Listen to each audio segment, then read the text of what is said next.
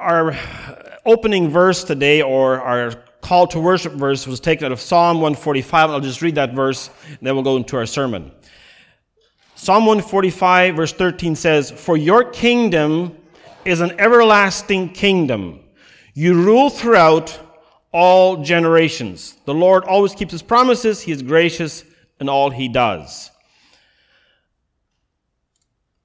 God will grow his kingdom. God is growing his kingdom. God has been growing his kingdom.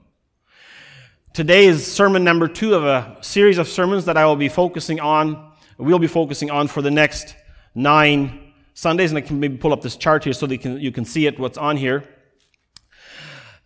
There's basically 9 sermons that I've chosen that we will go through for the next while. And they're all kingdom focused. But they're all based on the parables of Jesus. So last Sunday we had the first parable, and that was the parable of the sower and the seed. And that parable basically stated that there are different types of soil representing different types of people. We talked about the unbeliever, we talked about the shallow believer, and we talked about the divided believer, and we talked about the believer. And the believers are the ones that, in the end, they produce fruit 30, 50, and 30, 60, and 100-fold, and they're the ones who ultimately, in the final end, are of any value. So this morning, to open my sermon, I want to use this statement. God is scattering his seed, the gospel. It is going out into the world, into many places, and it's falling on ground, some good ground. It's growing and producing wonderful fruit. That's what's happening. God's kingdom is on the move, has been on the move, and will continue. It has been continuing and will continue as we continue living. Before I read the parables in today's sermon, I want to do a backdrop on this story. And there's some things that need to be mentioned before we read Luke chapter 13. There's some passages that we need to read before that. And so I just want to create a little bit of a backdrop. Kingdom living isn't easy. And if we have this idea, I'll become a Christian so life will be easier, that is wrong. That does not work. Kingdom living is difficult. Jesus told his disciples that. It's going to be a tough journey. He says, but take heart, I have overcome the world, and so we can rest assured in that. But the reality is the church has an enemy. The church is not free from that. We live in a culture that's anti-God. The church has to be on guard, has to be vigilant. The church always has to pay attention to what's going on. We can never let down our guard, so to speak. But we also know there's this tremendous pressure, this pull for these two, the kingdom of darkness and the kingdom of light, the kingdom of darkness wants to overpower, they want to engage. And we as part of the kingdom of light have to be on guard. And we have to work hard at this. It's not easy. There's a lot of people in our world who think that it's okay if we engage, if we mix, if we interact, and so on. And so that leads to either unbelief or shallow belief or divided belief, whatever there may be. And when churches are made up of these types of believers, either unbelievers, it's true, there's some churches who are largely unbelievers, or they're shallow believers, meaning the rocky soil that we talked about last time, or the hard soil, the unbelievers, and the divided believers, the believers that are so distracted in so many areas they produce no fruit. Church is nothing more than just a social club. It's just a social club that has no real impact or bearing on the community in which it exists. But the call of God on our lives is to live in dedication and obedience to his word, and it's oftentimes not there. And so before we read Luke chapter 13, the parables, I want to read a few other passages. The first one is Revelation chapter 3, beginning verse 1. Revelation chapter 3, verse 1 says this. And here's the angel of God speaking to John, what he's supposed to write, and the 7 churches, and he says, Write this letter to the angel of the church in Sardis. This is the message from the one who has the 7-fold Spirit of God and the 7 stars. And here's now the message. I know all the things you do, and that you have a reputation for being alive, but you're dead. Wake up, strengthen what little remains, for even what is left is almost dead. I find that your actions do not meet the requirements of my God. These words were written to a particular church in a particular time in a particular place for a particular purpose. And so we can say, well, that was written for that church. It's true. But the truths are timeless. They are principles that apply to us as much as they did to the church of Sardis. The one thing I want to pick out of this verse, you have a reputation. Reputations do not mean reality. Anybody can have a reputation. But the reputation does not determine reality. So they had the reputation of being alive, as it says, but the reality was they were dead. Just D-E-A-D, dead. But there were a few people who were still alive. And I think that describes many a church in the world today. A lot of people in the church, mostly dead, a few live ones.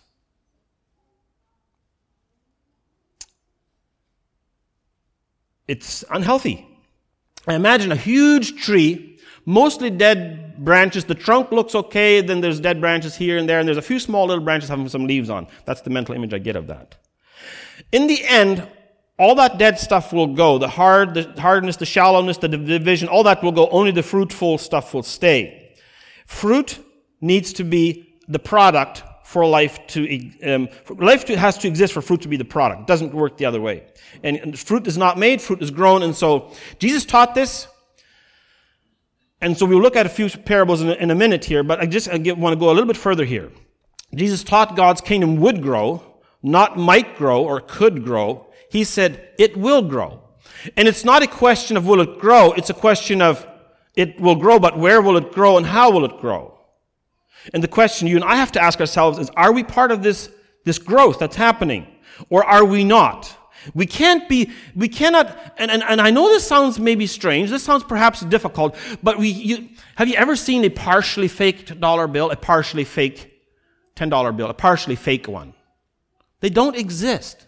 Have you seen a partially fake loonie or a partially fake toonie? You have an either fake toonie or a real one, a fake dollar bill or a real one. Jesus very emphatically and very, very strongly teaches this. You can't be both, partially this and partially that. It doesn't work that way. And so we're either in or we're out. We're saved or we're lost. We're growing or not. And I really wrestle and struggle with these ideas. Well, he's a pre-Christian. No, he's not. He's a lost person. He's not a pre-Christian. He's a lost person. He lives in the time before he becomes a Christian. But we don't know if he'll become a Christian. Are we kingdom people or not? We can surrender to the teachings of Christ, repent of our sin, obey him, and walk with him in newness of life. But a lot of people just don't get this. It just doesn't ring true. And even educated people don't get this. Let's read John 3, verse 3. Here's Jesus talking to Nicodemus. Nicodemus comes at night and wants to talk to Jesus about some stuff. Jesus says to him, I tell you the truth, unless you're born again, you cannot see the kingdom of God. You can't understand it. You can't grasp it. You can't get it. It doesn't work. You have to be born again to see it. So God has to do the work in us. We pray, we hear, we are convicted, we pray, and God does the work, but God has to do this. God works this new birth. So Nicodemus kind of is confused, and Jesus says in verse 5, John 3 verse 5, it says, I assure you, no one can enter the kingdom of God without being born of water and spirit. Humans can produce only human life, but the Holy Spirit gives birth to spiritual life. I was really wrestling with this last week. I was really wondering, how do I encapsulate, how do I define? First of all, before we talk about the kingdom of God, I really have to ask, what is it? What is the kingdom of God? And you search and you dig and you look around, and there's one guy named Matt Chandler. I know some of you have heard him. He's on Right Now Media, and he's a great preacher, I think. So I listened to a short little clip that he put out, and he said this. He said, the kingdom of God, and the way he encapsulates it is simply this. He says, 3 D's. The first D is dwelling. God's kingdom is God dwelling among his people on earth. God dwelling, living among. Jesus came and did that. The Holy Spirit came and did that at Pentecost. The Holy Spirit does that today. God's kingdom dwelling among people. The second D is dominion. God has control. God has rule. God rules, God controls. God living and controlling among people. Then the third D, he said, is God's kingdom is fellowship of disciples. It's a D. So it's dwelling, it's dominion, and it's discipleship. I think Matt Chandler did a good job with that. And so we are disciples. God's living among us. He's guiding and controlling us, and we're his followers. I think it's a beautiful picture. And even in Jesus' prayer in the Sermon on the Mount, he prays, he says, this is how you should pray. Our Father in heaven, hallowed be your name. And what's the next thing? Your kingdom come. That's a prayer Jesus had. Your kingdom come. He wanted the people of his time to understand what God's kingdom is like, how it works, and so on. So let's read Luke 13, verse 18 to 21. Now we're getting there. Luke 13, verse 18. Here's Jesus talking, he's teaching, and he's asking the question. Listen to this. Jesus said, what is the kingdom of God like? How can I illustrate it? Then he says, it is like a tiny mustard seed that a man planted in a garden. It grows and becomes a tree, and the birds make nests in its branches. That's it? That's it? That's too simple. What? Is that the best you got, Jesus? Is that the best you have? You almost asked that question. And yet we have to be careful. We have to unpack this. We have to really, really be careful not to minimize the impact of this. For instance, there's an action verb. There's a verb here, what the mustard seed is doing. It said, man plants a seed in the garden, it grows. The word grow is key. And I want to focus on that thought this morning. That's why I titled my sermon, God Grows His Kingdom. The thought of growth. God's work, God's influence in this world. Starting from a very small, insignificant, tiny little thing, a little baby in Bethlehem. Then that journey of the baby boy, and then all the stuff that happened. And then at age 30-something, he was killed and he died. And he rose again in the Pentecost, and there was this massive growth. I like the story, by the way, of the bread and the fish. Beautiful story. Jesus taking something so small, so maybe insignificant, of no what's that? What's just a lunch basket of food? What's that? But God did something big and powerful. Jesus telling his listeners, this is God's kingdom. This is what God works like. This is what God does. He takes something small and turns it into something big. Small does not mean insignificant, of no consequence. And everyone here knows why we're so empty. Everyone here knows what COVID-19 is by now. You cannot not know it. We all know it. It's this infinitesimally little small thing called the COVID-19 virus. Somebody gave it that name. And I don't know, I'm not a scientist, but they say it's 10,000 times smaller than a grain of salt. Can't hardly see a grain of salt. Have to really look hard, careful. You can see it, but it's small. Now, 10,000 times smaller. What has the world done? We've shut down the economies, and there's never been something that has more political, more social, more economic, whatever you want to call it. I'm not saying it's wrong that we're careful. We're doing our best, I guess, so we're doing what we can. But something so small, so much influence, so much whatever. God does not need big deals and big things He can do big things with small things. What I'm trying to say is size is not the question. Size is not the question when it comes to influence and power. Jesus taught the people about God's kingdom. He's the story of a mustard seed. Everyone knew that the mustard seed was a very small, insignificant little seed, but it has some serious effects to it. And that's where you and I come in. We may be small, we may be insignificant, maybe not very effective, maybe not making much of a difference. That's how we feel. Our church is not big, we're not rich, we're not powerful, nor very influential. But it doesn't matter. God does not need rich, big, power, influence to do big things. He can use small stuff. And in fact, He specializes in using the small stuff. And there's many stories in the Bible of that happened. The story we heard this morning. And then the story, of Gideon and his army. The story of that young brother, Israel's son, sold Joseph, one of the 12. What can he do? God wants to use you and I right where we are as individuals doing our small little part. And as we continue to serve, our influence may be small, not big, from a worldly standpoint of no consequence, and yet it does make a difference. God is the one who's initiating it. He's behind it. He's protecting it. And with Him, it's unstoppable. And when we read stories, history stories, many, many stories of people doing their little thing, their one little gift, their one little contribution to God's kingdom, and it does something big. Jesus is saying God's kingdom may be like a mustard seed, small, not significant. It grows and becomes a tree which birds can make their nests, and then there's different commentators that make all kinds of applications there. I won't go into that today. But one small act of obedience, we have no way of knowing where that will lead. Jesus demonstrated that numerous times. He would be with people and sick people. He would touch them and heal them, and then his fame would spread, or the news would spread, and people would throng around him. So when Jesus told this parable of the mustard seed, he told his listeners, size is not the issue. God's kingdom may be small, but big things happen because of it. But then right after he told that parable, he went on to another parable. He told another parable. And this parable is also, again, about the kingdom of heaven. It's a different analogy, different comparison, but same point. And it's not about a tree that's growing big and strong. This is about a different event. He says in verse 20, he also asked, verse 20, what else is the kingdom of God like? It is like the yeast a woman used in making bread. Even though she put only a little yeast in 3 measures of flour, it permeated every part of the dough. I was using a cooking analogy, or baking analogy. Has to do with making food. Happens maybe in a kitchen. And anyone who has ever baked bread knows the importance of yeast. Have you ever had bread that has no yeast? Oh, forgot the yeast. Oh, forgot the yeast. How do you like bread with no yeast? Don't like it. It's no good. It's flat. It's no good. You want yeast in there, and not a lot either. You don't need much yeast. Just some. And again, different writers, they use all kinds of comparisons of what this all means, and they draw up illustrations, analogies from this. But I just want to look at one thing here. The little bit made a big difference. God's kingdom is like that. And I did look at what's a measure of flour anyway. 3 measures of flour. How much could that be?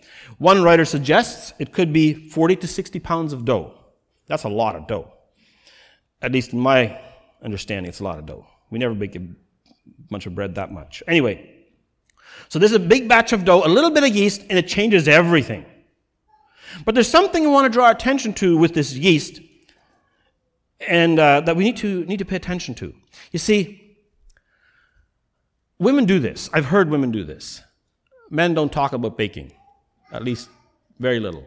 Women do this. They go to another woman's house, and then they maybe give some bread, or they'll talk about the bread. And the bread is beautiful, or it's nice, or it tastes good, or whatever. And occasionally they'll mention yeast. That's beside, they don't often, but the yeast is never the focus. It's always the bread. They always talk about the bread. Oh, you have wonderful bread. They didn't say, oh, you must have used wonderful yeast on that bread. The yeast is never the focus. It isn't. They never say, oh, you must have used wonderful yeast for this bread. Oh, that bread must have wonderful yeast. They never say it they always say, oh, wonderful bread. And then they will ask, what yeast did you use and whatever. So that may be the case. But if the yeast is bad, the bread's no good. Period. And sometimes women say, I'm never buying that yeast again. I've heard statements like that. So the yeast is very important. And Jesus says, the kingdom of heaven is like yeast. It's put in the dough and it changes the dough. The question I want to ask is, if the yeast doesn't work, what happens to it? Ladies, have you ever thrown out yeast? Have you ever thrown out yeast? Why? Because it didn't work. It got old. Now, if the kingdom of heaven is like yeast, God says the kingdom of heaven is like yeast, but if you and I are part of this kingdom, how good are we? Are we actually making the difference that He's hoping we will make? First of all, are we growing as a church, as a body, as God's kingdom? Are we growing? Second, are we making a difference? Just being big is not the answer. The young adults the last 2 weeks, we talked about the American gospel. And it's a documentary of how in America there has been a rise in the health, wealth, prosperity gospel, and how dangerous and toxic that can be, and is. So churches can get big from this stuff, but it's not healthy. It doesn't mean it's good. So the question we need to ask ourselves, are we growing? And if we're growing, like the mustard seed, are we making a positive influence like the yeast should be? If the yeast has done its job, the bread gets the attention. And sometimes we have this idea, well, I should at least be recognized for my service. I mean, somebody should at least say thank you. Well, then we've got our priorities mixed up. The yeast is not the focus. The bread is the focus. So our work as God's children should not to be worried, okay, God, am I the focus here? God is the focus. His kingdom is the focus. We just are in this process doing our job, and God gets all the glory and all the credit. Our job should not be to worry how much we're getting for this. So if you and I are in God's kingdom, we're serving in God's kingdom, being part of the growth process, then we can compare ourselves to either whatever, maybe the yeast, maybe the mustard seed, maybe both, but we're not the focus. The focus is God's kingdom is growing. Are we willing to be that agent of growth that God is using? Or are we like Revelation chapter 3, the church in Sardis? You have a reputation of being alive, but you're dead. A dead mustard seed doesn't grow. Bad yeast doesn't rise the dough. The question is, we will be an influence one way or another. What kind of influence we will be is the question. And sadly, there are many people who claim to be followers of Jesus. There's nothing there. Completely hollow, empty. And it's a disappointment even to the world, because they know the expectations that are on Christians. It's important for us to live lives that reflect the glory of God. And in the big picture, God will grow His church, if not through us and through somebody else, but He will grow His church. Jesus told these parables to teach the reality of what God is doing. The people in Jesus' day knew all about mustard seeds. Those little seeds could grow large, and birds could build nests in the branches of the mustard seed tree. And so it's not about the size of the ministry. The small things do grow large. And the dough changes the yeast that it's put into, and you can never find the yeast again. The yeast becomes part of the dough. Does that describe us today, that we are the change, the agents of change God wants us to be? We exist in this world for God's purpose. And I have to be honest that all of us together as a community, and I'm including myself in this as well, there's so much selfish living going on. It's about me. So I want the attention, or I want the focus. It's about me. God wants to use us for His glory to change the world around us, to be the light and the salt that He wants us to be, to not be dead but to be alive. And it's so easy to just compromise and be part of the society, the culture around us, and we do not serve as agents of change. And in the end, we're the ones who lose out. There's only one solution for this. It's the road back to the cross. Jesus very clearly says, whoever wants to be my disciple must take up his cross and follow me. And we can do that every day. But there must be something that's part of our lives. Nicodemus needed to do that. The people in Sardis needed to go back to repentance. Maybe today the church in general, North America, needs to repent. Become again that humble, repentant child of God that God can use for His glory. And if we're not yet God's children, it's simple. I'm not saying it's easy, it's simple. We can repent, we can go to the cross, confess our sin, receive forgiveness, and follow Jesus. And when we come to Him, He can then use us as His agents of change in the world in which He places us. I don't know where He's placing you. And it may be small, our contribution may be like a mustard seed. Maybe like a little bit of yeast. It doesn't matter. Or, as we heard in this children's story, like the bread and the fish. Just something very small. But if we're going to make a difference, we're going to have to do it His way, not our way. Let's consider that for this week. Let's pray. Lord Jesus, we thank You for Your grace to us. We thank You for Your blessings in Your word. Lord, we pray that as we continue to serve, that we would always keep in mind You're the center. The cross, the focus, is what we look to. We don't look to ourselves. So Lord, I just pray as we continue to serve that no matter how small, insignificant, or of no consequence we may feel, it may seem, it may look, when You're at the core of it, it means a lot. And there's life and there's growth and there's change. In Your name we pray. Amen.